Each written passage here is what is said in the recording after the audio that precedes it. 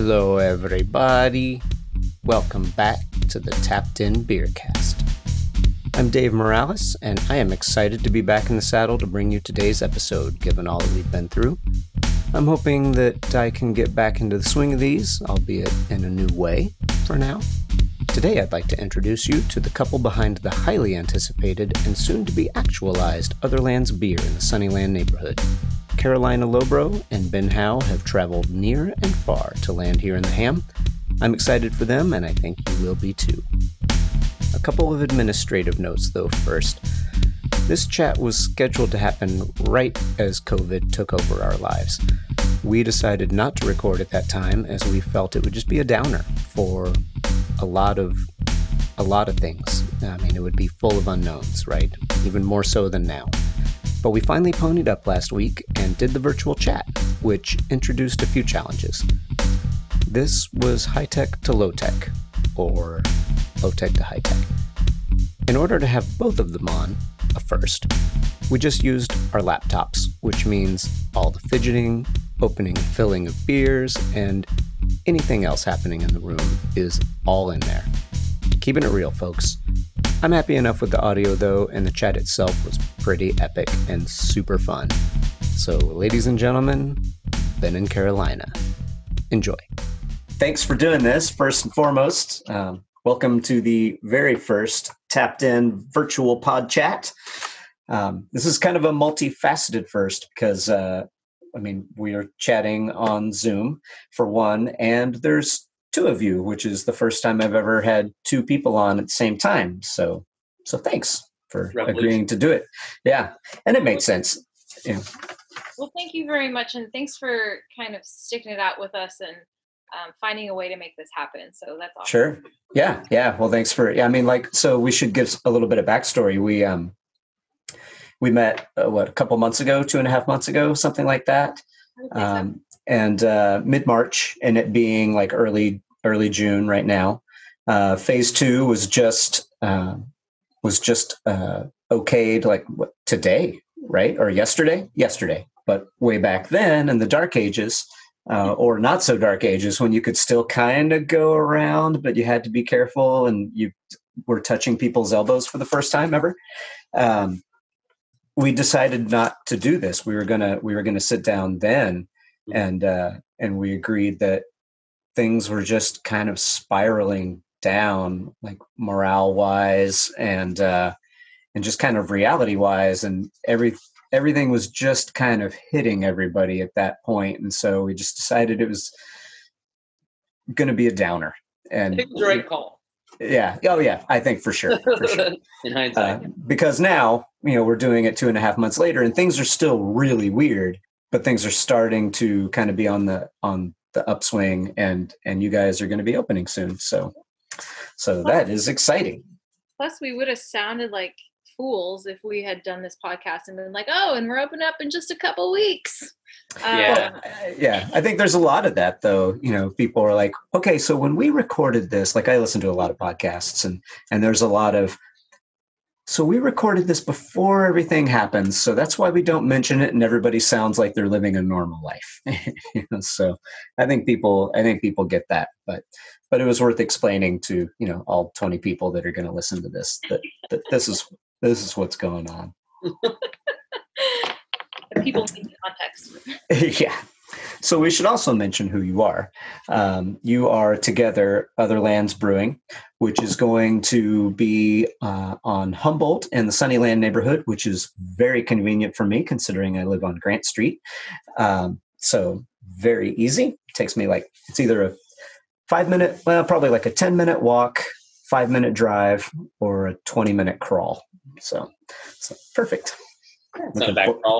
Yeah, looking forward to it. It's all uphill though, man. That's a bitch. But so you are Carolina Lobro and Ben Howe. Again, thanks, Otherlands Brewing. And Dave, can I interrupt just for 1 second? Sure. I know this is not the most straightforward name. We could have probably picked a better one, but it's Otherlands Beer, and I don't know if that. Oh, okay. No, that makes a difference. Yeah. Make a difference? Okay. We do brew We do brew though too. We don't just clarify. We don't just drink beer. We do sometimes make it. Yeah. Nice. All right. Other Lands Beer. That's good because I would have put Other Lands Brewery in all of the descriptions and hashtags and all that stuff that I don't understand anyway. We decided to make it really difficult. So my apologies. I did my due diligence some of it a couple months ago, and then just went back and actually wrote out these questions last week once I realized that, oh, hey, this is actually happening now. So, yeah, it's exciting. Yeah. You started out on the East Coast, and I know that both of you were in Portland for a while, right? Mm-hmm. Yeah. That's what I thought. So I guess the big question is, all the way from the East Coast to the West Coast, why Bellingham and why Sunnyland in particular? You want to tackle it? Good question. So I think I'm probably the reason that we ended up here. Ben and I met out in Boston. We were both working at Cambridge Brewing Company. Was it 5 or 6 years ago now? 6 years ago. 6 years ago now. And after a couple of years of living out there and then doing our own thing for a little while, Ben traveling and working in Denmark and in other parts of Europe, and me doing some traveling and working on my own, I really wanted to come back to the West Coast. I missed it a lot. I missed my family. I missed kind of the feeling of this place. And somehow I managed to convince Ben to come out here and join me. And we landed in Portland for a number of years, partially because I had some friends that were living there and I'd never lived in Portland before. I went to school in Bellingham and lived here for a couple of years. This is actually the third time that I'm personally moving back to Bellingham. So I know. Love moving back here. I do. I really enjoy the process of moving back here. You need a beer name should be like Third Time's the Charm or something like that. Third Time's the Charm would be definitely good. I'm really unpacking this time. So we started looking for a place while we were still living in Portland that would really kind of fit this project that we had kind of crafted together. And we looked around kind of the Portland area, and we looked around kind of where my family is from, the Everett, Marysville area. So we looked at a bunch of places, and at one point I think we came back up to Bellingham, and it felt like home, and it felt like the beer community had grown tremendously from when I was in college and when I was living here. By the time I think the last time I moved away, it was 2013. So there was, Boundary Bay was still a community staple, and then other places kind of starting to spring up. And it really felt kind of like the right place for our project. So Ben and I came up here a number of times, and he'd actually visited a few years before because I wanted to share this place with him. And we came up and just started kind of talking to folks in the industry and getting their feel for what was happening in the beer community here in Bellingham, like where there might be potentially space for a project like what we were thinking of and what their thoughts were. Spaces are hard to find, yeah. Spaces are totally hard to find. And, I'll kind of let Ben talk a little bit about why we actually ended up deciding to place our stake here. But generally speaking, that's kind of how we ended up here. And Bellingham just feels like a place that cares about the craft beer industry. It cares about the community. It's really interested in trying new and different things. There's a big focus on supporting, local businesses and the place that we're in. And so it just felt like a really nice spot to be able to build this project. Yeah. At the risk of throwing him under the bus, a bit of the reason we're here or decided on it. So we basically came up on this one trip to check out Bellingham some more and hang out there and do a little bit more research. And we started talking to some friends, and we decided we were going to talk to James over at Structures, because it was weird. I met him when I was working at Wayfinder. He came in, and we both knew of each other in a weird way because he knew of my project Enlightenment on the East Coast. I knew of his working at Otter Creek. And so we just kind of nerded out for a while about New England and that brewing scene. And so we came up here. We're like, oh, we got to talk to James. Like, drop in, say hello, and bring him some beer. And we just had a great conversation and told him more about our project and what we wanted to do. And he had a really great take on the Bellingham beer scene. He said, this is a city that is really happy to be known as a great brewing city now. Like, there's so many great breweries here. It's excited that people are coming here for the beer, that it's known as this like little mecca increasingly for just awesome beer. And said, if you're doing something different, and from what when we described our project to him, it sounded like it was something different. He's like, that's you're going to fit in. Like, come join the Tapestry, bring your own little piece, do something that's not the exact same thing as everyone else, but something that can, fit in and be celebrated as well. And that's people will be happy for that. The community will be happy for that. And so he also told us it was easy to find a space, and that was clearly a lie. But yeah, well, he lucked out with that space. That the space that he's got is great, and your space, I like your space a lot. I mean, I was looking, my buddy and I were looking to start a brewery, and finding a space was the most difficult part. And this was before there were like already 19 breweries in town. Yeah, we hugely lucked out. I think we really lucked out. We spent quite a while looking at some other spaces that were like, I could work, and like hemming and hawing and like trying to figure it out with planning. And then actually we were talking with, I think it was Jack at Aslan, who said, oh, if you're looking for a house or something like that, you should talk to this gentleman, Joe Hoppus. And he helped me find my house. And we reached out to him, and within a day, he's like, well, I don't know of any commercial spaces, but I do know this one guy. He's starting he's a furniture maker, and he's building a building, and I know he's looking for a couple tenants, but yeah, it's probably too small. You should talk to them anyways. They're really nice people. Mm-hmm. And we started talking to them, and within a couple of days, we're like, yes, this is perfect. This is absolutely perfect. We're commuting pretty frequently, and I remember walking into the space, and it was just kind of the wood structure was up as it was getting built. And the space just felt right in that really wonderful way that sometimes you come across something in your life and it feels like all the pieces are falling together because that little piece finally fit. Yeah. And it's good to not force it, for it to not feel forced. And it gives you that sense of ownership and pride. You're like, I got it. Totally. Yeah, absolutely. So I do think that part was pretty lucky. We're incredibly excited to be in the Sunnyland neighborhood. We are thrilled with our neighbors, and it's just such a treat to be next to Home Skillet in particular. Kirby and Tina have been so helpful and so lovely, and they just come by and they make our day every day when we're out there working. They brought us dessert today. They brought us dessert. Here you go. Nice. Kirby taught me how to put down the wood flooring in our cafe, like supervise us, showed us how to draw the lines, and just lent us tools and has given us advice. And just they've been just incredibly gracious, kind neighbors. And then everyone around us is talented. Like, we're surrounded by carpenters and knife makers and all kinds of just like really interesting, talented people. And it's awesome. And other breweries too, which is great. Yeah. So, you guys, the Twin Sisters are fantastic. Yeah, they've become fun neighborhood friends. Yeah, I remember you telling me how helpful they were last time. So that part was lucky too, because we couldn't have picked where this building was being built, and it just happened to fit exactly what we needed. Right. Yeah. That's awesome. Well, Sunnyland is going to be very excited.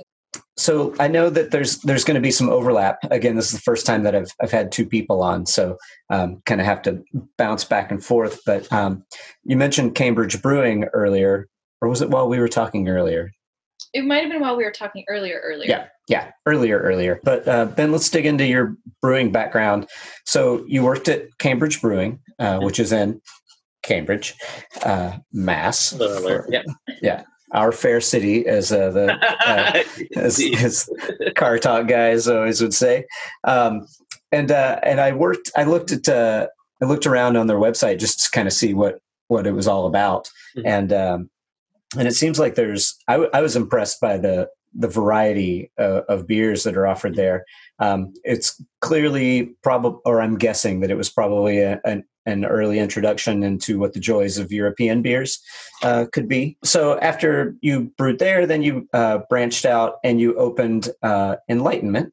So after Enlightenment, you traveled quite a bit, even brewing in Denmark, and then made your way onto this side of the country. So just, I guess, talk a bit about that progression and how that started there at home on the East Coast, how you made it to Denmark, how you made it to Portland, and then here. I mean, and we can start at the very beginning. Like, did you start as a home brewer, or did you just launch right into professional brewing? Because some people do that. I was home brewing in college, and playing in a band and finishing up college, getting a degree in history. And I realized kind of towards the end, getting ready to graduate, that the history firms probably weren't going to be hiring when I graduated.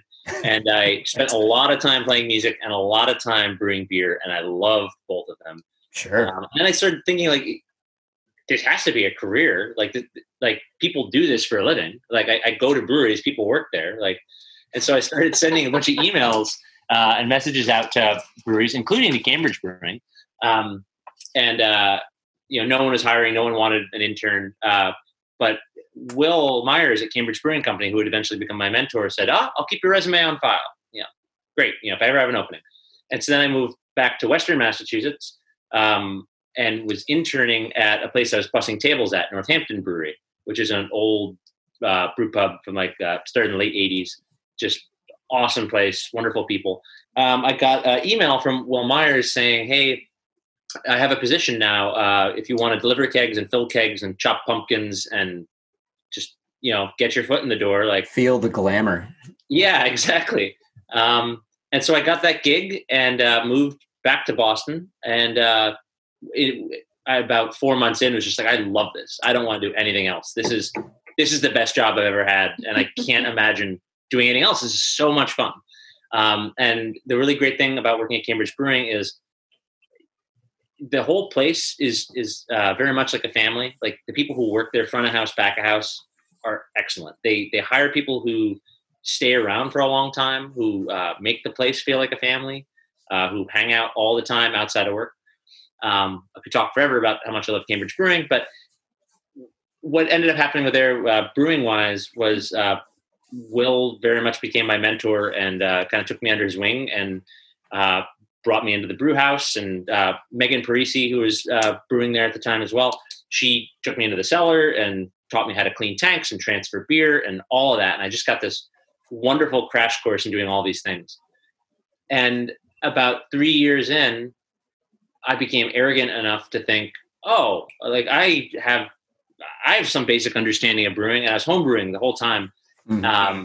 I should start my own place. Like, not just because I have anything to offer the world, but someone had given me a bottle of Deus, the Bière de Champagne from Belgium. I had never had anything like it before. It blew my mind. And it was $40. And I thought, I can make this, and I can sell it for $20, which I like to think I am a better businessman now than then. But so I set to doing this. I was like, okay, what do I need to do? And I found a barrel and a half system, and I found a 900 square foot garage, and borrowed some money from a couple of friends and family, and put about 2 years of bartending wages, because I was bartending and waiting at the same time, into it, and opened this place, and never paid myself, and just made Bière de Champagne and a bunch of saisons, because it turns out people want to buy your saison for $10 more than they want to buy your $20 champagne. Yeah. So I did that for about 2 years, and kept working at Cambridge Brewing Company as a bartender, because the whole time you were doing Enlightenment, you were still at Cambridge. Yes, they were incredibly generous to say, oh yeah, you can stay on 3 shifts a week and keep doing this 2 or 3 days and be up at the brewery in Lowell, and then I would just be working at CBC and trying to run a business. And then after about 2 years, I was like, this is crazy. I can't make enough money because of my small size to buy a bigger system. And I met Chris DeCatch from Idle Hands, who also was on a very small system, and he was making a lot of old school Belgian beers, which are really nice. But he hadn't been brewing professionally before that. He was an engineer, and he said, listen, like, I'm having trouble doing all this. You're having trouble doing all this. What if we pooled our resources together, bought a bigger system, and you brew, I'll run the business, but we'll keep our separate brands. And that's what we ended up doing for another 2 years, which was great. So I made Chris's beer, and I made my beer, and I got to experiment a lot. And just have more resources and didn't have to worry about delivering the beer and didn't have to worry about keeping the books, and skills that I definitely did not develop very well when I was running Enlightenment by myself. Right. And then what happened? And then Steve Wynn. Wait, there's more. There's way more. There's a dark turn. Steve Wynn of Wynn Resorts bought our building because they decided that they wanted to open a massive sprawling casino in Everett, Massachusetts, right outside of Boston. And they didn't give us a whole lot of notice. But we found out that we had to leave rather suddenly. And Chris hadn't found a new space yet. And we had a big conversation about, I want to get a 15-barrel system and I want to do production. And my goal at the time was, I want to eventually have a brew pub. Like, I want to go back to the way that CBC was, of breaking bread with the people that I make beer for, having beers with them. Like, I love that environment. And right that same week, I got an email from my friend Anders Kissmeyer, who's a brewer I had met through CBC. He's a Danish master brewer who was friends with Will, my mentor, and he had come over and he had brewed a beer with me at Enlightenment together. We brewed a Nordic Saison, and he sent an email saying, "Hey, do you know anyone who wants to work in rural Denmark at this little brewery? Pass on their contact info to me." And everything just seemed to make sense. Yeah. For a long time, I thought, God, I wish I could go to Europe and intern. Why do Belgian beers in Belgium taste different than they do here? Why do German beers there taste different? There's got to be something more than just the terroir of it. Like, we're doing the things that they tell us to do. We're reading their books. Like, why can't we make them taste that way? And so then this kind of fell into my lap, and I applied and got the job, and decided to move a continent away. And that was a life-changing experience. Yeah. And it just fell, like, I loved lager beer before that, and we were making lager beer at Idle Hands, but that changed it, especially a trip to Franconia when I was over there. When I was working in Denmark, I would basically work, they have a 35-hour work week, and I was like, I'm going to work the hours you need to work, which is like 50 or 60, and but you give me long weekends once a month. So I would take a long weekend and go on a trip, and I took like a big Danish vacation my first summer there, and just went to Franconia and just had my mind blown by how people the beers were, how different they were than everything else. Like, we were in Bavaria for a long time and just had the best lager beer I'd ever had, and then we went to Franconia, and it was like a reset. I couldn't believe that people made beer like that. And so that was I'm just kind of rambling, sorry, but no, that's all right. This is totally an aside, and we can jump back in for a second, but one of the ideas for our project when we first got going was that it would be a place called Chickens as Friends, and it would be out in the country, and we would make one beer and like 2 sandwiches or something, and we'd have like 2 guest rooms, and you could come up and you could just get that one beer. Yeah. And eventually we decided that was probably not going to work. Saw that one at the bank. I don't know. Or Vol's done it. Yeah. Yeah, they didn't have to go to the SBA. I don't know. So Carolina, let's talk about you for a minute. So you went, like you mentioned, you went to school here and learned while you drank, correct? Right? That's how you go to college, right? Sure. Were you a home brewer as well? No, I've always just been an enthusiast. And I think I always liked beer. I liked the taste. I started drinking craft beer specifically while I was going to school here in Bellingham, and I was in the service industry. I was a server and a bartender, and I just fell in love with it. Mm-hmm. I felt like this is such an interesting culture. I felt like I could participate in it, and it was actually still kind of at the time when there wasn't a ton of women, at least to me, that were like visibly into craft beer. All of my girlfriends, they were into wine, they were into cocktails. Maybe like 1 or 2 of them drank beer. It certainly wasn't something that the women in my family drank. And so it felt kind of like fun and special to be, part of that kind of a crowd and being interested in those things. And so I really loved craft beer. And when I moved out to Boston to go to school, I was looking for a job in service again. And I found Cambridge Brewing Company. I hadn't had a chance to work at a brewery.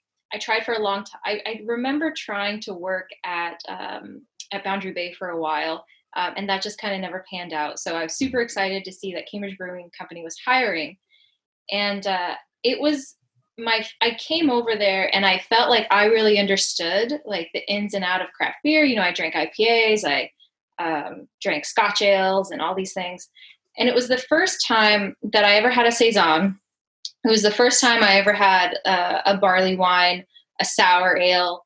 And I honestly, in the beginning, I thought all the beers like were bad because I couldn't taste them. Like, Right. they weren't just, they weren't what I expected. And I didn't understand what to expect. I never had beers that were that soft, and I hadn't had those styles before either. And I wasn't familiar with European styles. So basically that's to say I loved working at Cambridge Brewing Company. That's where I met Ben. So at the time, Worked out. Yeah. it worked out really well.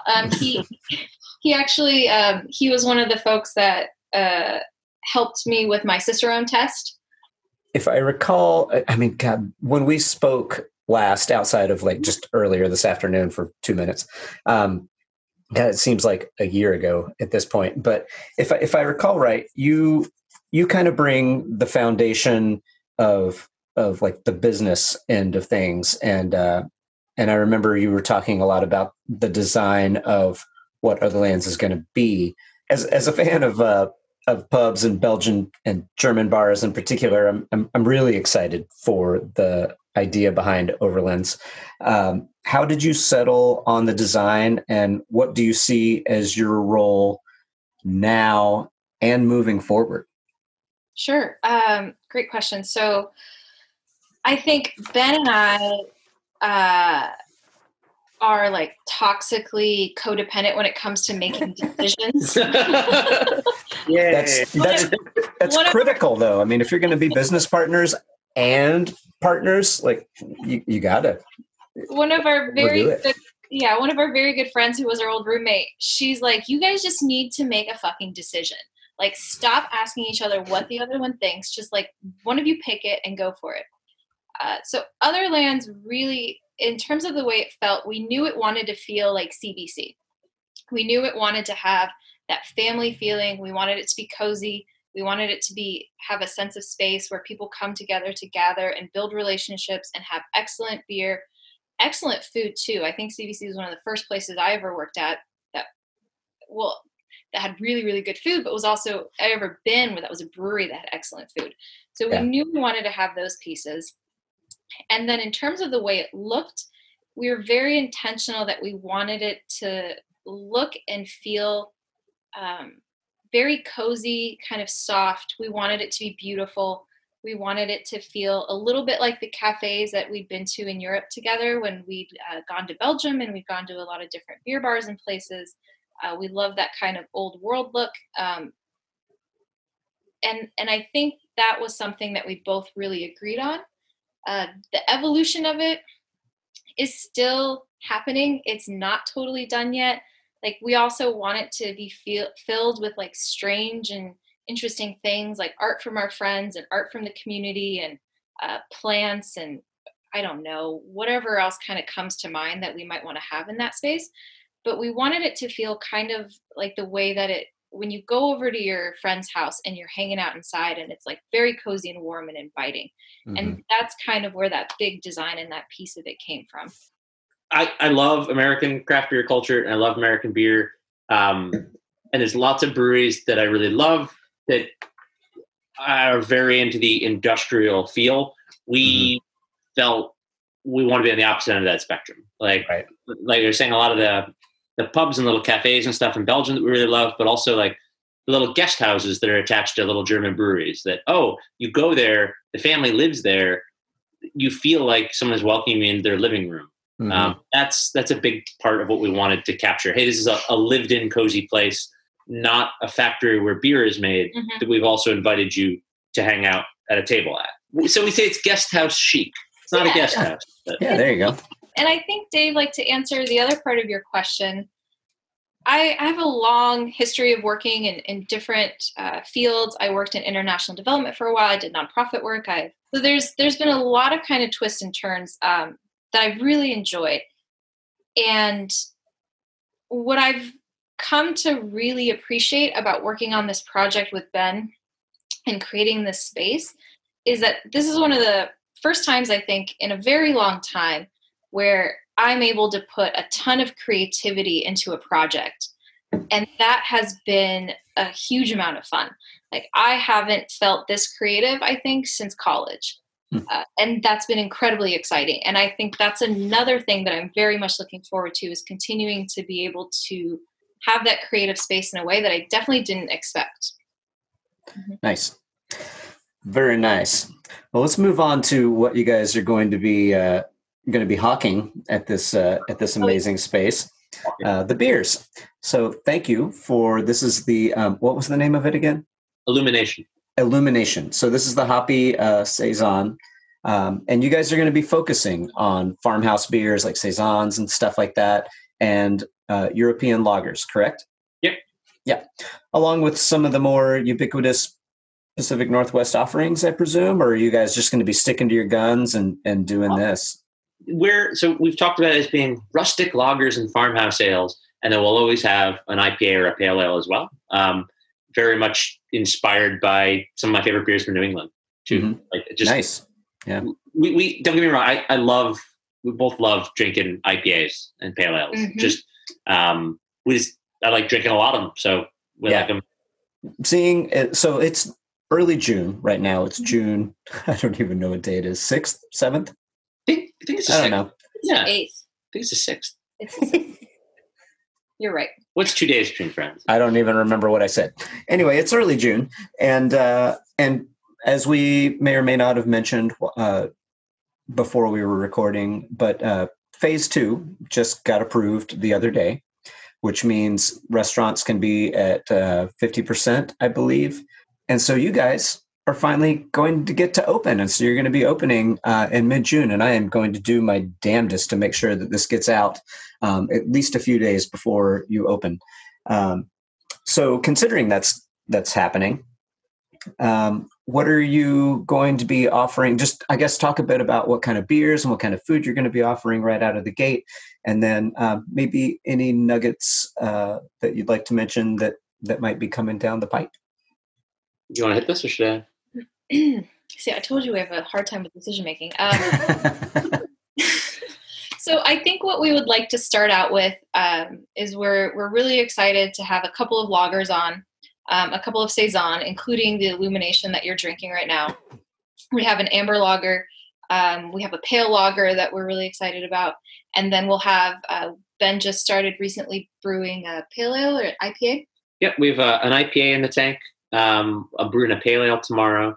And then we also have a Grisette style Saison. So just like a little low alcohol, tons of wheat and rye. Mm-hmm.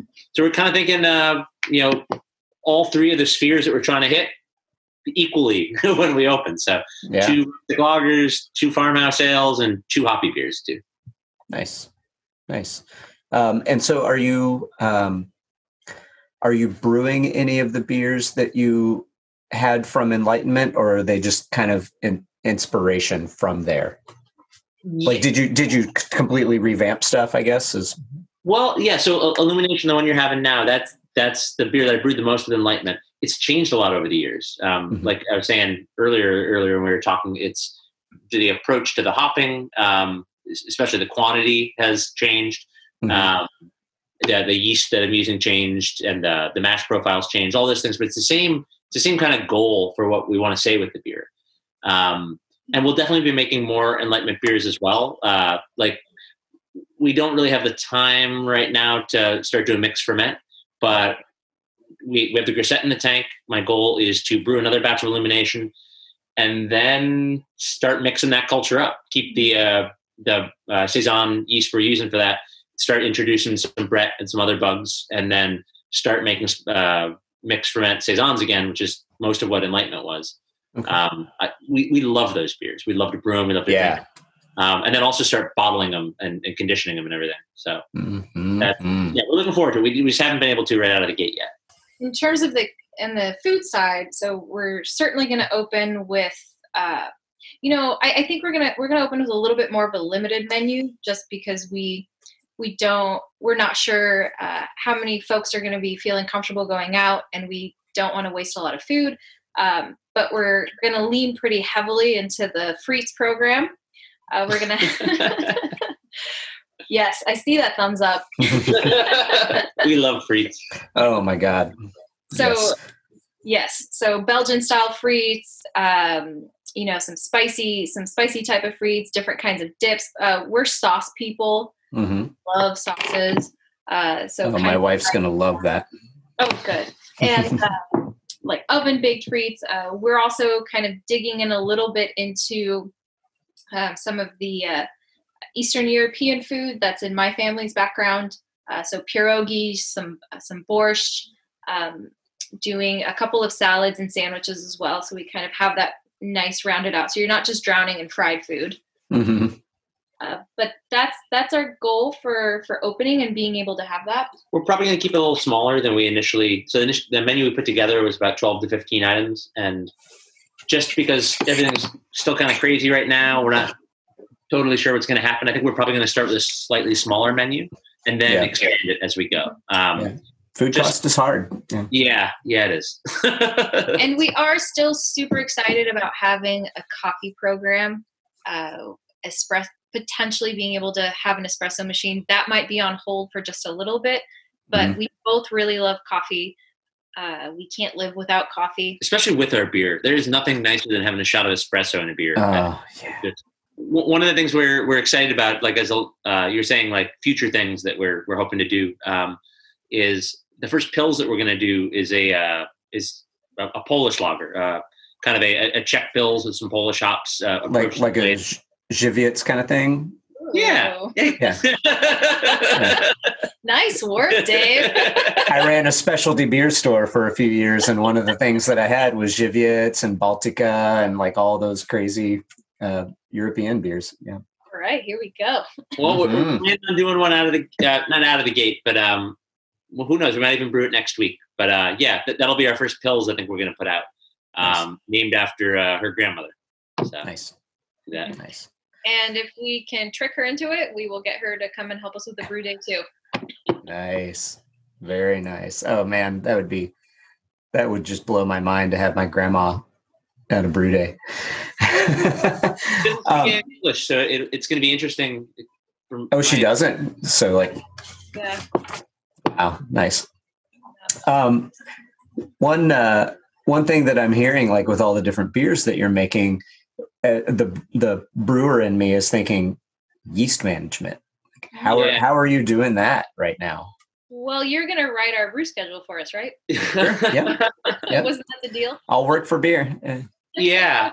So the goal I kind of saw is to be kind of get a whole bunch of churns out of my pale ale. Like always have a pale ale or an IPA going. Mm-hmm. Always, basically every 2 weeks, have a new lager going on, and then to kind of do a spurt of saison. So got my saison yeast, I brewed a saison. I'll get another churn out of it, and then I think I'm going to dedicate one tank and then make that the saison tank. And rather than being harvesting and storing if I have to and pitching, basically using a mixed ferment tank the way I used to at Enlightenment, and just kind of going in and out of that. Mm-hmm. And you have a 10 barrel system? 7. Okay. Yeah. So one thing we're the way that we designed it, which we feel very lucky that we've been able to kind of cram in that little space, is we have 4 7-barrel fermenters and 4 7-barrel horizontal brights. And so we have a schedule built in for the lager. It'll all depend on how much people actually want to consume it. But of pretty much brewing a lager every 2 weeks and being able to allow all the lagers to spend 3 weeks in the bright tank after 2 weeks in the primary. And if people consume them at the rate that we'd like them to, we should be able to keep that schedule going, and then pretty much have 2 tanks available for hoppy beer or anything else we might want to do. So lagers every 2 weeks, just turn around. And then pale ales or a stout or another saison if we wanted to, and there's other 2 tanks, and then always having a saison or mixed ferment beer going. Nice. That's the goal. We'll see. It might all fall apart real fast, but Yeah, well, only one way to find out, right? Mhm. So speaking of opening, obviously with things the way that they are now, it's not just like hey, everybody come swamp us and make us sell out of beer and food so that we're happy people. With the pandemic happening, things are going to be different. And while it's still exciting that you're able to open and that you are opening and that you've made it through this waiting period, maybe let people know what precautions are you going to be taking? How are you going? What is your approach going to be to Sure. opening so that people have a good peace of mind to come Totally. We are going to seal every person that walks through our door in double layers of saran wrap. Oh, I love that. Yeah. That's my thing. One tiny little hole that we poke through for a straw for drinking beer out of. Mm-hmm. Then we will grind the food together and make it into a milkshake. It's a controversial. You're on the forefront of things. You're trailblazers for sure. We've dug deep into YouTube. You got to watch when you put double saran wrap and small holes. If you're going to put that into YouTube, you got to be ready for what you're going to get back. Hey, buy the ticket, take the ride. I like you guys. Sweet. But for real, Yep. Okay. We're trying to do all the things that we can do. I first and foremost really want to make sure our employees are protected. I think that they are putting themselves out there in a way that, not everyone has to. Yeah, it's a frontline job for sure. 100%. Like myself, I work another job right now and I get to do that from home. And I've been able to do that for a long time. So we really want to make sure our employees are protected. And I've been scouring the internet obsessively for the best types of masks for those folks, how comfortable they are, how lightweight they are, how well they protect them, all those kinds of things. So we plan on following the guidelines that were released by Washington State. So we want our employees to feel safe with masks, with gloves, with ample access to hand sanitizer. Price gougers be damned on the internet if you're listening, for the hand sanitizer folks out there. And having access to hand washing stations, having guests have access to both hand sanitizers. We have our bathroom set up with soap, as you would expect. Groundbreaking. We used pumice stones, We decided to use soap. So we've already spaced pumice stones. That's what it's called, right? Those little funny rocks you use for exfoliating. I heard moon dust works really well. Moon dust. Yeah. That sounds like a Yeah, and I think. What else are we going to do?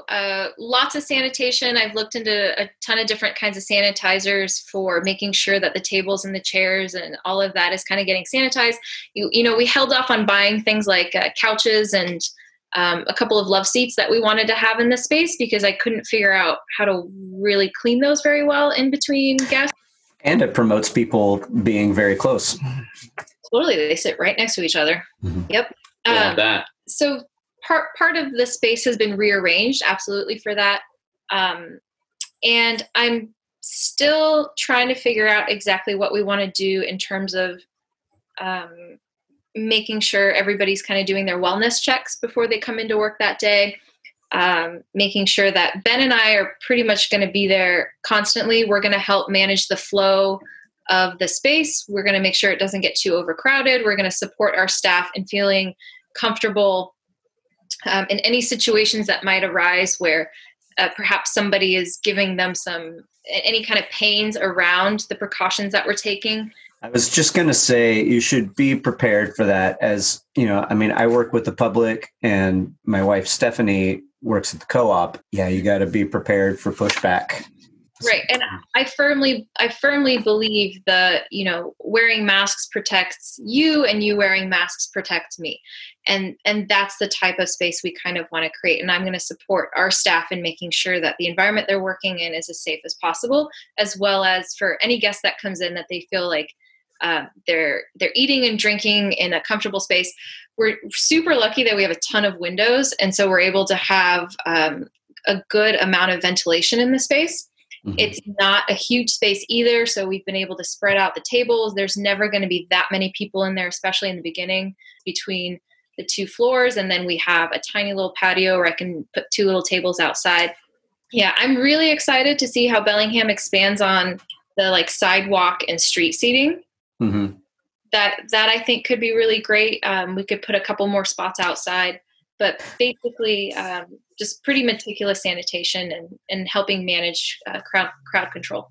Right. Yeah. With crowd control, I was wondering about your outside ability because, with people being excited to get out and you being brand new, mm-hmm. you could get swamped. And, that would be great, but also stressful. But I was what I was envisioning with your space, because your main bar is upstairs, but you have the brewery's downstairs, and then there's some bar standing room areas and maybe a table or 2 downstairs as well. Correct? A couple of tables. Yeah.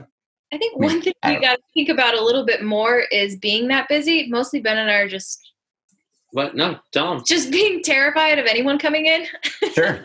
Yeah, no one's going to come in. So we haven't really thought about what's going to happen if lots of people come in. So we do need to think about that a little bit more. But part of that is developing a pretty good to-go beer program. So we mm-hmm. want to make sure that, we've stocked up on a lot more glass for our growler program than we initially expected. Yes. We're preparing the kitchen for a lot more packaging of food than we expected. And we would like to be able to offer people that option as well, whether they feel if they're not comfortable coming in because it's just not the right time for them, or whether the place is just full and they still want to try the beer, then that's a great option. Yeah. The beer nerds will come. I think you're totally right. One of the other things we were thinking about was maybe like a reservation system or something. Yeah. But we really have no idea what it's going to look like. Not only do we not have a baseline for what our business was operating at before, because there was no before time, but now we're in this new time. Brave new world, yeah. It's going to be a day-to-day adjustment. And I think the nice thing is we can expand the hours that we're open mm-hmm. up to the limit of whatever, what Washington state regulations are. But we're going to start with slightly more conservative hours, I think. And if there's a lot of excitement and interest from the community, then we can expand those hours and give people more opportunity to come in. Yeah. Sweet. All right. Well, let's take a little break and then we'll come back and do all the fun, dumb questions that, Totally.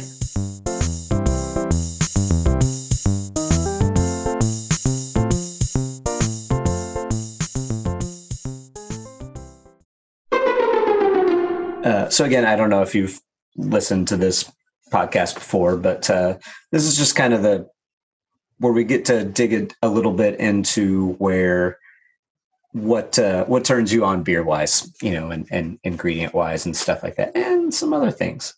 So do you guys remember the first beer that you ever had? Yeah. Like when I ever. Yeah. I was 15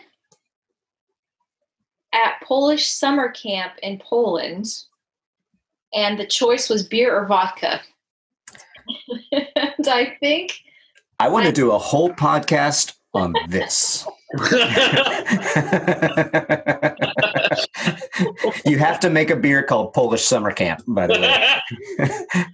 I was trying to tell Ben about it the other day, and I was like, yeah, and there was like horseback riding, but it was bareback. It was kind of weird. Your lager coming up, Polish Summer Camp. I think it was just a light Polish lager that I drank when I was 15, and I think there was a long time after that before I thought about beer again. My dad used to give me little sips of Coors Banquet.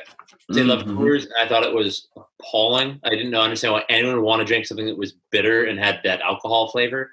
Right. And then when I was 19, I had a Budweiser, the first of many, when I was playing with a band.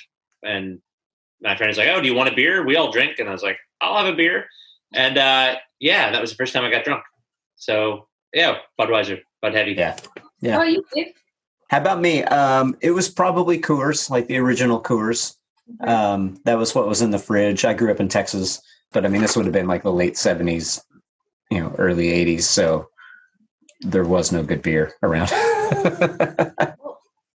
What was, so the original conceit of this podcast was, the flipping of the switch, like what was, and this is more geared towards brewers, but it doesn't really matter. Like, what's the beer that made you flip that switch where you're like, either I need to know how to do that, or I'm never going backwards and drinking anything less than this from this point forward? I feel like I've had a couple of like paradigm shifting beers. Having Harpoon IPA for the first time was like, holy shit, beer can taste like flowers and all of the. What is this? Yeah, I love that beer. Oh God, so good. Having Terrace Bulba for the first time. I've been brewing professionally for about 4 years, but which beer was it? Terrace Bulba from Brasserie de la Seine. Okay. Was just I couldn't believe that someone had made a beer that tasted like that, and I had to know how to make it. That's what got me into wanting to go to Europe so badly. Nice. Yeah. Oh God, Terrace Bulba. Oof. These are both really bitter beers, but what about you, babe? I think it was Boundary Base Scotch Ale. That is the one that I remember drinking and feeling like I get it now. Like, what year would this have been? 2009, maybe earlier. I think 2008. Yeah, Boundary Base Scotch Ale, and I drank that beer, and I was like, this has a bunch of different flavors I've never had, and I like it. Yeah, I want to keep drinking it. And it's strong as shit. And it is worth my money. I think that was one of them. I would say another beer was Allagash White. Yeah. I, to this day, cannot get enough Allagash White into my body. When we land in Boston, when we go back to visit our friends and family, I get an Allagash White. When we are at the airport about to leave, I sneak one more Allagash White.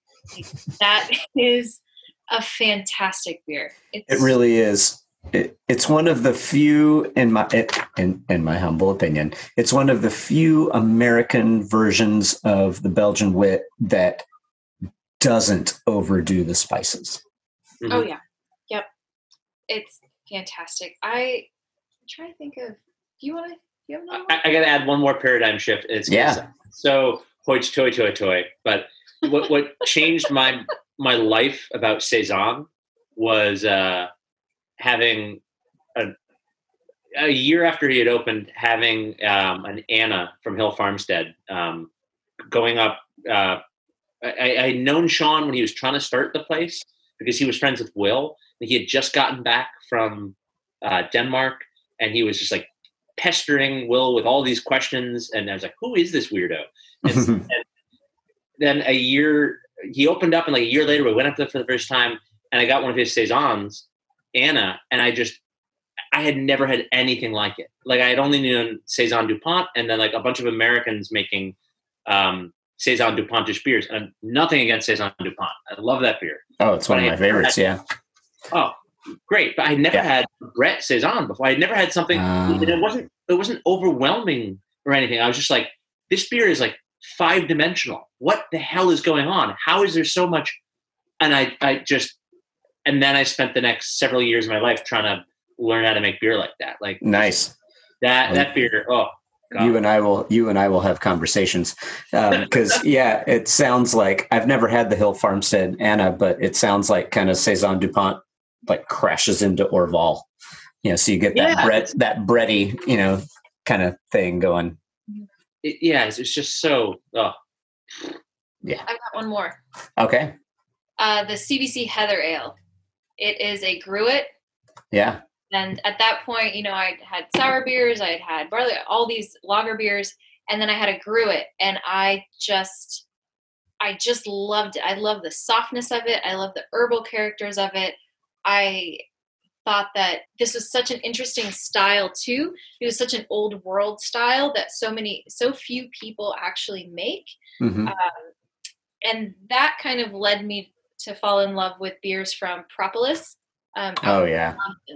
Mm-hmm. And just the idea of putting like the wild natural world outside of us, like all of the plants and like parts of the trees and like all these things that you can infuse those flavors into the beer. I just think it's so beautiful. We have made Will Myers at CBC promise that when he comes to visit, that we'll brew a Heather Ale together out here. Nice. Nice. Yeah, I'd like to meet that guy. He sounds like pretty interesting guy. So this might segue right perfectly into this. What's your favorite beer? I guess Ben first, like to brew. What's your favorite beer to brew? I love brewing Saison. I love brewing lager beer. I love brewing pale ale and IPA. Gun to my head, maybe Saison. I don't know why. Brewing Saison is so much fun. Maybe not even necessarily like the brew day, but just the whole, like, when making Saison, there's so much, the idea at the end, like all the different parts of it, the kind of wacky fermentation to it, the bottle conditioning, all the Saison, knowing that I have this like special thing that's in a bottle I don't like the idea of things being unique back to batch because we strive for consistency and perfection. But at the same time, there's something about doing mixed ferment Saison that, I don't know, there's something beautiful about different batches of that being different. And just in the name alone, Saison, historically, they were all, there was no consistency. And what I like the idea of, because I'm a big Saison fan as well, I like the idea of kind of capturing time in a bottle, like sure. Good way to put it. Kind of thing. Yeah, that's really neat. So, okay, answer Saison. All right, Saison. And so I guess I'll let Carolina go first on this. What's your favorite beer to drink? Ooh, trick question. Oh, no, all in fair. My favorite beer to drink. I think I really love either a hoppy Saison or a Belgian Pale. I think especially when they're crisp, they're dry, they've got that nice kind of hop character to them, but they're light. I think those are just fantastic beers that you can drink any time of the year. I spent a long time, I think, every time we went to like a brewery or beer bar, I would look at the menu and I'd look at the list and I'd be like, searching for that Belgian Pale. It's not easy to find. No. And sometimes I'd ask Ben, I'd just look at him, I'd be like, which one is like a Belgian Pale? And he just kind of shrug his shoulders. Yeah. This triple IPA, it's probably going to be about as close as you can get. So Ben, what's your favorite beer to drink?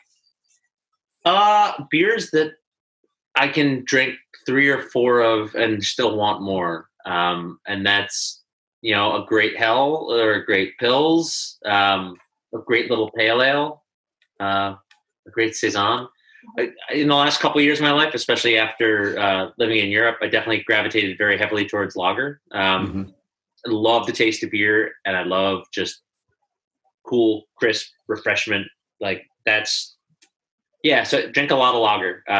Working at Wayfinder was an incredibly spoiling event because we had Helles and Pils, Czech Pils on 100% of the time, and I never want anything else. Like we would make lots of other beers, but I was like, no, Pils.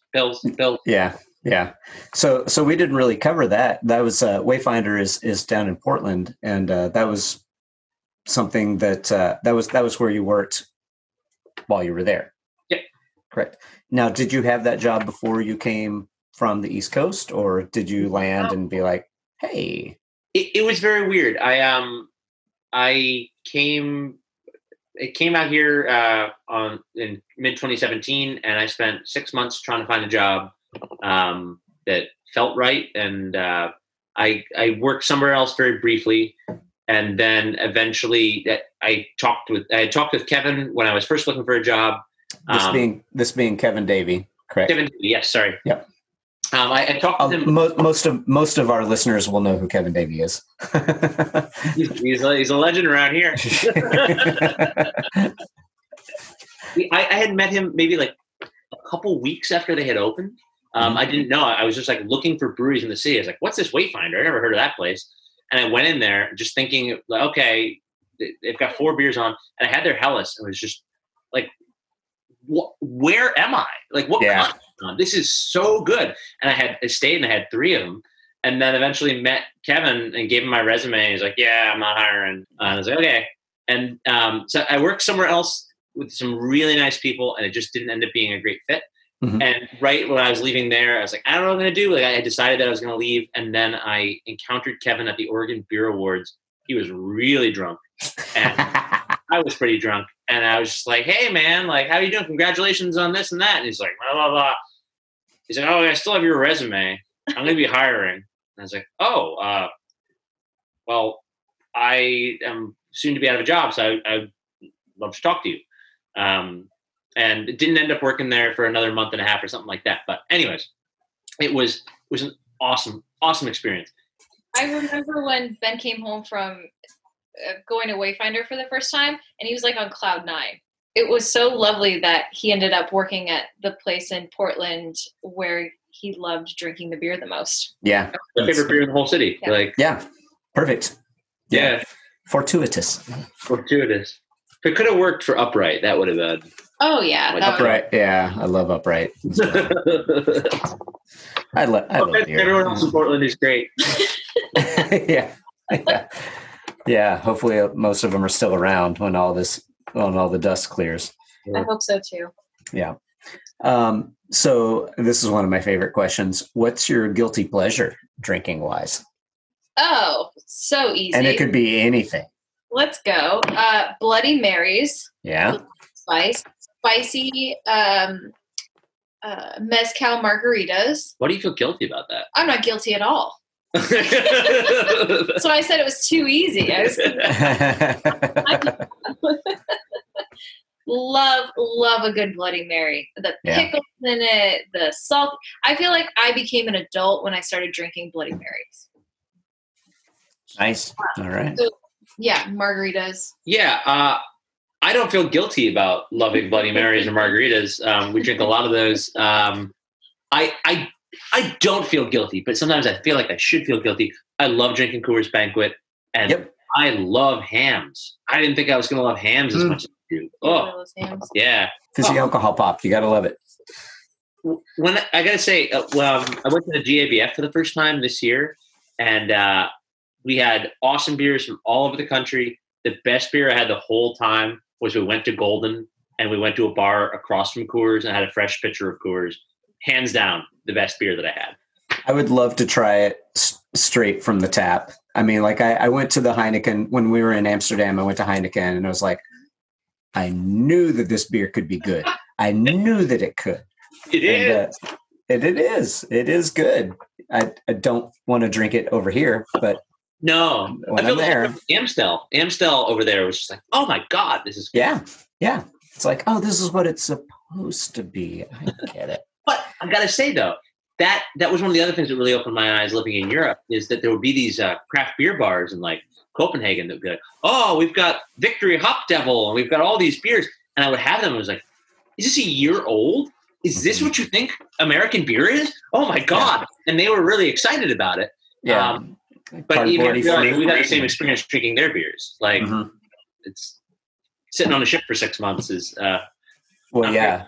So Ben, I know do you have a brewing hero or a favorite brewery? And I know you've mentioned Will a bunch of times, which normally if you mention Will in this town, it's another Will. But yes, well, here's a wonderful as well. Will Myers is absolutely has been a mentor to me, and a really dear friend as well.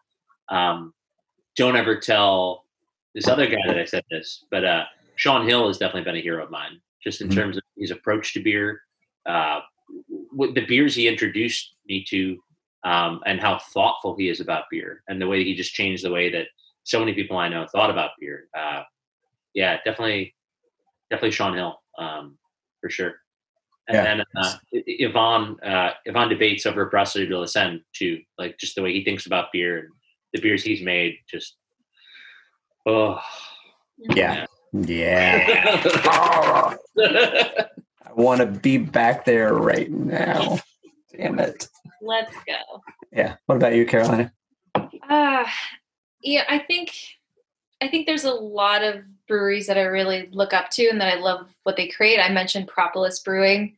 I love their ethos. I love their approach to beer. I think Paul Arney down in Bend with Ale Apothecary, we were super lucky. He's such a nice guy.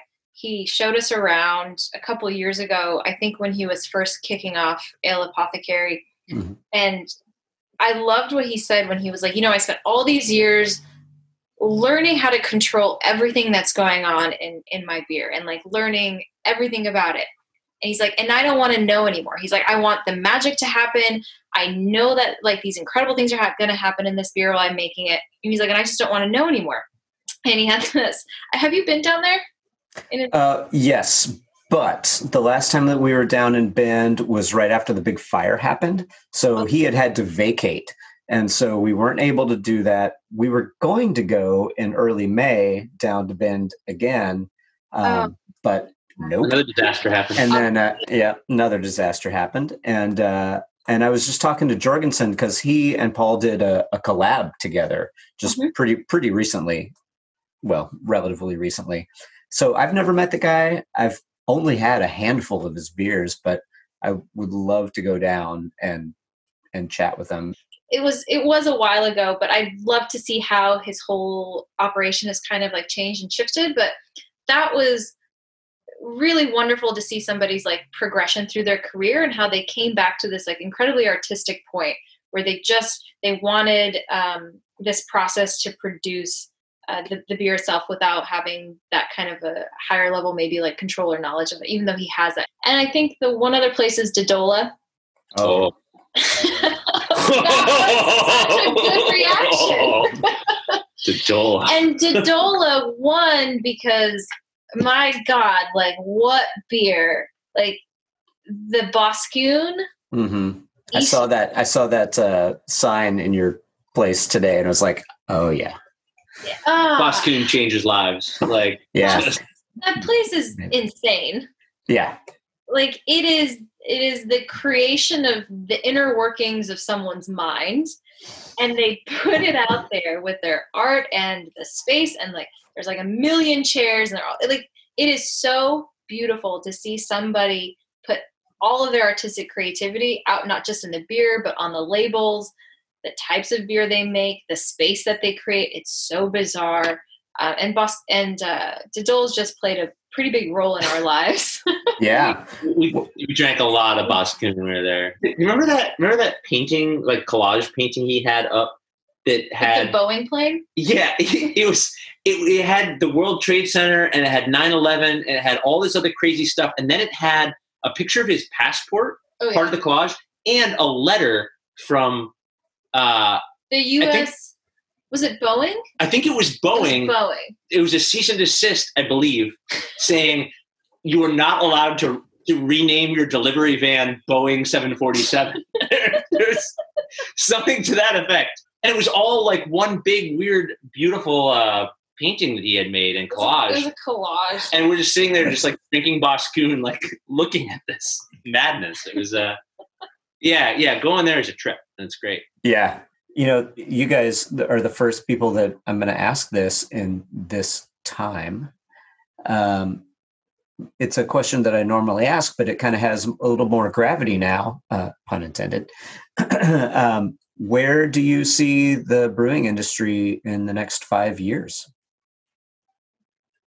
I think what we're seeing is things becoming a lot more hyper local that focus on different styles, creative projects, different kind of niches throughout the beer industry. Mm-hmm. I think there was a time where you could, kind of create a large portfolio and have a big program, and kind of have a little bit of something for everything. And I think that space is full. I think there's a lot of great breweries that excel really well at that.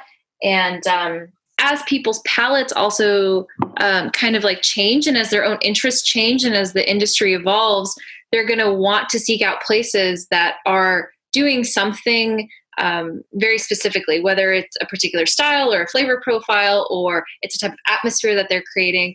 So I see a lot of specialization, and I see it being pretty hyper local. And I think those are the places that are going to be really interesting.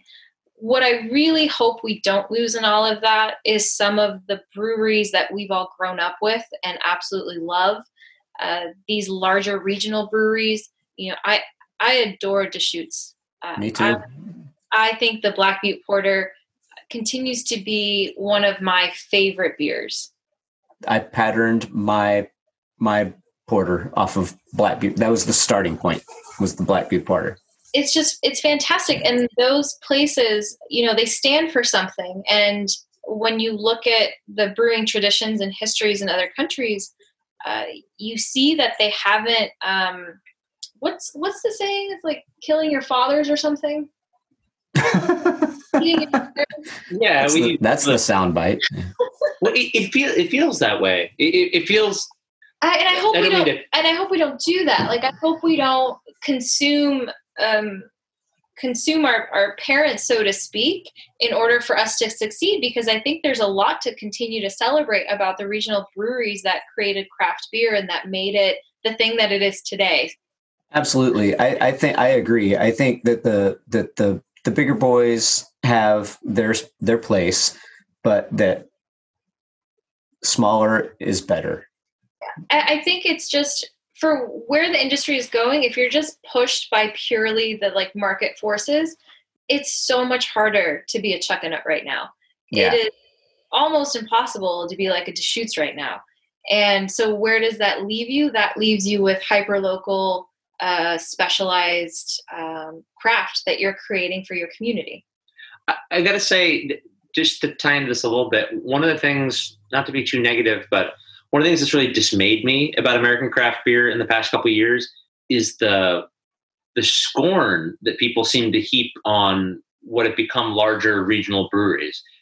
Yeah, I didn't, because I was on the East Coast, but I was to say, we all drank Deschutes 10 years ago.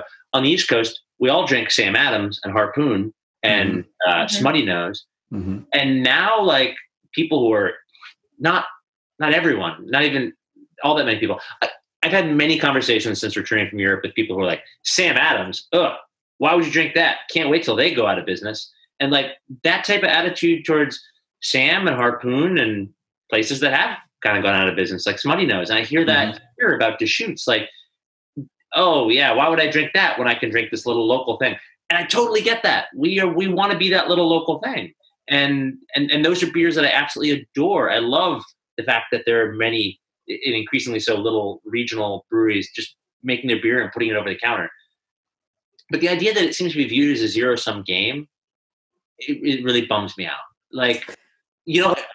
I can go get a 6-pack of Harpoon IPA when I'm on the road somewhere in New England and also go visit a little brewery and get my beer over the counter. It doesn't have to be one or the other. And it bums me out that it seems to go that way sometimes.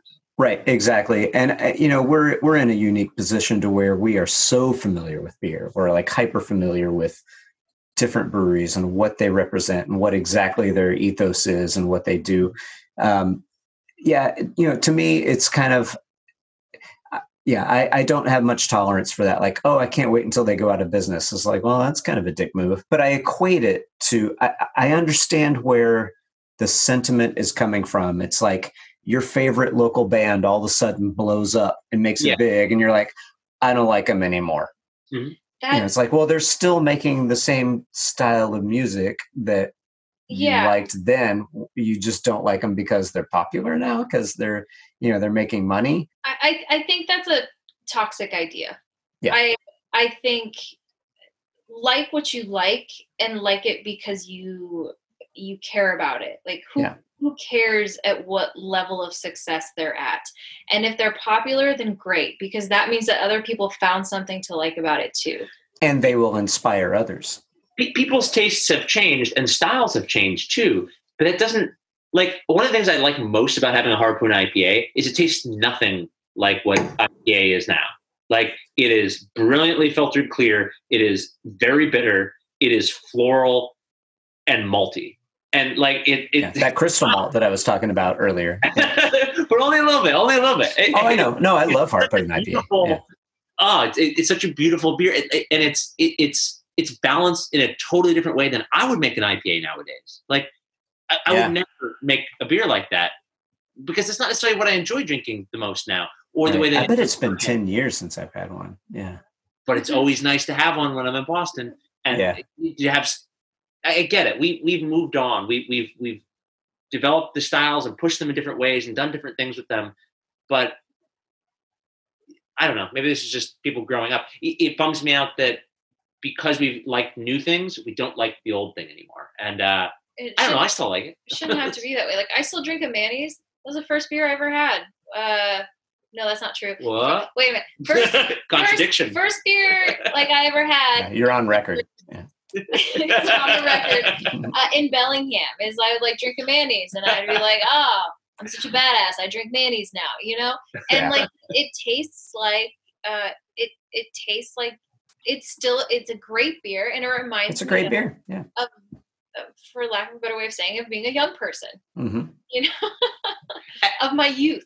I still drink Sierra Nevada Pale Ale like it's going out of style. You didn't ask this question, but you're going to get the answer anyway. Okay. My favorite beer, not that I have a favorite beer, my favorite beer to buy every year is Celebration. There's nothing I look forward to more than Celebration. I have a standing order at the co-op. Steph works at the co-op. I have a standing order. Like, they don't even call me anymore. But two beers every year. I want 2 cases of Celebration when it comes out, and I want a case of North Coast Old Stock. Can we have a celebration party this year? Yes. Put a keg over. A keg of Celebration? And that's another one of those, like, I thought, I want to make a beer like Celebration. No. I just want to buy Celebration. Exactly. I know. I tried for a while to make a Celebration, and I came close, but it was never quite right. And I was just like, why am I wasting my time with this? Like, I'd rather spend the $25 and get a case of it and brew what I want to brew, and just like, they do that. That's what they do, and they're great at it. Something that I would love to see come back is also like Hefeweizens and wit beers. Like, I think there's something currently in the culture that is so uncool about drinking a Hefeweizen, and they are like they are just fantastic beers. We made at CBC. We made oh my god, a Hefeweizen, creatively enough named CBC Hefeweizen. CBC Hefeweizen, but it was a Bavarian style. It just had that. It was the only beer everybody on staff wanted to drink all summer. And it has its place, and I think it's a fantastic style of beer. And if you go to Germany and you drink it fresh, it's another one of those experiences of having your mind blown, where you're like, I cannot believe this beer tastes this way. And like, granted, you probably can't drink too many of them because they often do feel a little bit like heavier beers. But that's something that I would love to see have a little bit of maybe more investment into making that beer. James makes a great wit. Yeah. Oh yeah. His wit is great. Nice. Yep. Yeah, I agree. And the beautiful thing, I think the most beautiful thing about Hefeweizen is, as far as food pairing goes, it goes with everything. Like, it works with it all. I had the thought a couple months ago that you don't see too many Dunkelweizens.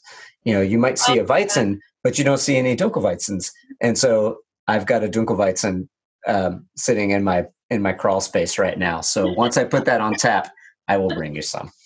Thank you very much. I'm going to hold you to it.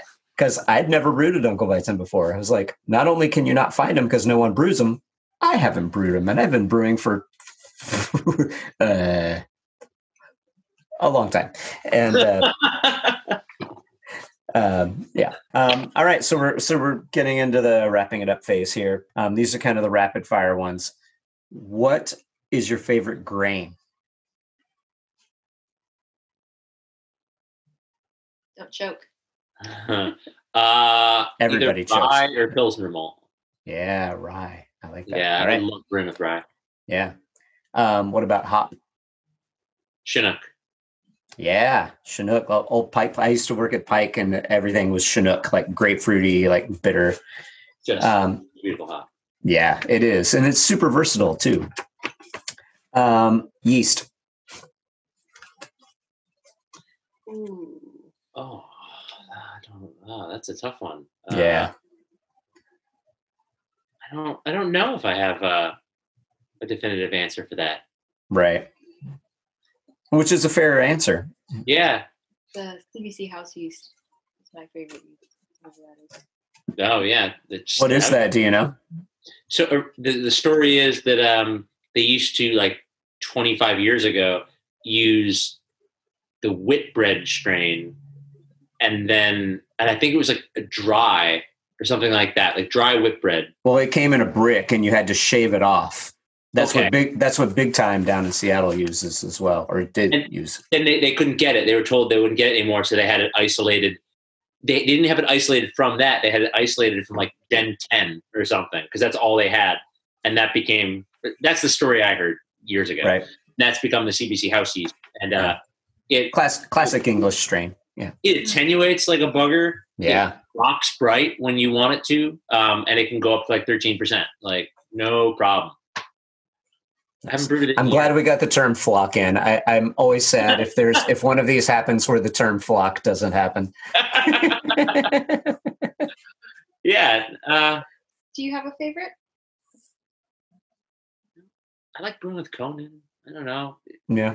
It's a bitch to brew with, but I love yeah. beer with it. I've never brewed with it. It seems like it's a little kind of a finicky little bitch, but finicky. Yeah. It doesn't like being stored. It dies. It changes so much, but there's something very pleasurable about working with something that's like so stubborn. Anyways, I don't have a good answer. All right, fair enough. That's an answer in and of itself. So this is a question that I ripped off from a now defunct podcast called The Dinner Party Download, which was one of my favorites. And this is for both of you. But tell us something that we don't know. And it can be anything, like personal, piece of trivia. Just tell us something that we don't know. The Danes are a happy people with an incredibly high tax rate who don't actually complain about paying their taxes, and social democracy works. I would argue that that's something that people should know, but especially in America, people don't know that. I'm just saying it's real. Like, oh, absolutely. It's not. They actually do care about each other and care about their neighbors, even people they don't know. They actually believe it. That's what I got. You got something that everybody already knows. They don't know that. They don't know that. No, I would say nobody knows that. Yeah. Just package that as your own knowledge. I like that. All right, put me on the spot. Something that people don't know.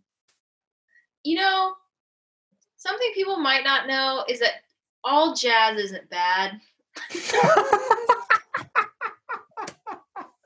This is a big development for you. It is. It's been many years of being forced to listen to a lot of jazz. There's a lot of bad jazz. If you listen to NPR jazz, you're listening to a lot of bad jazz.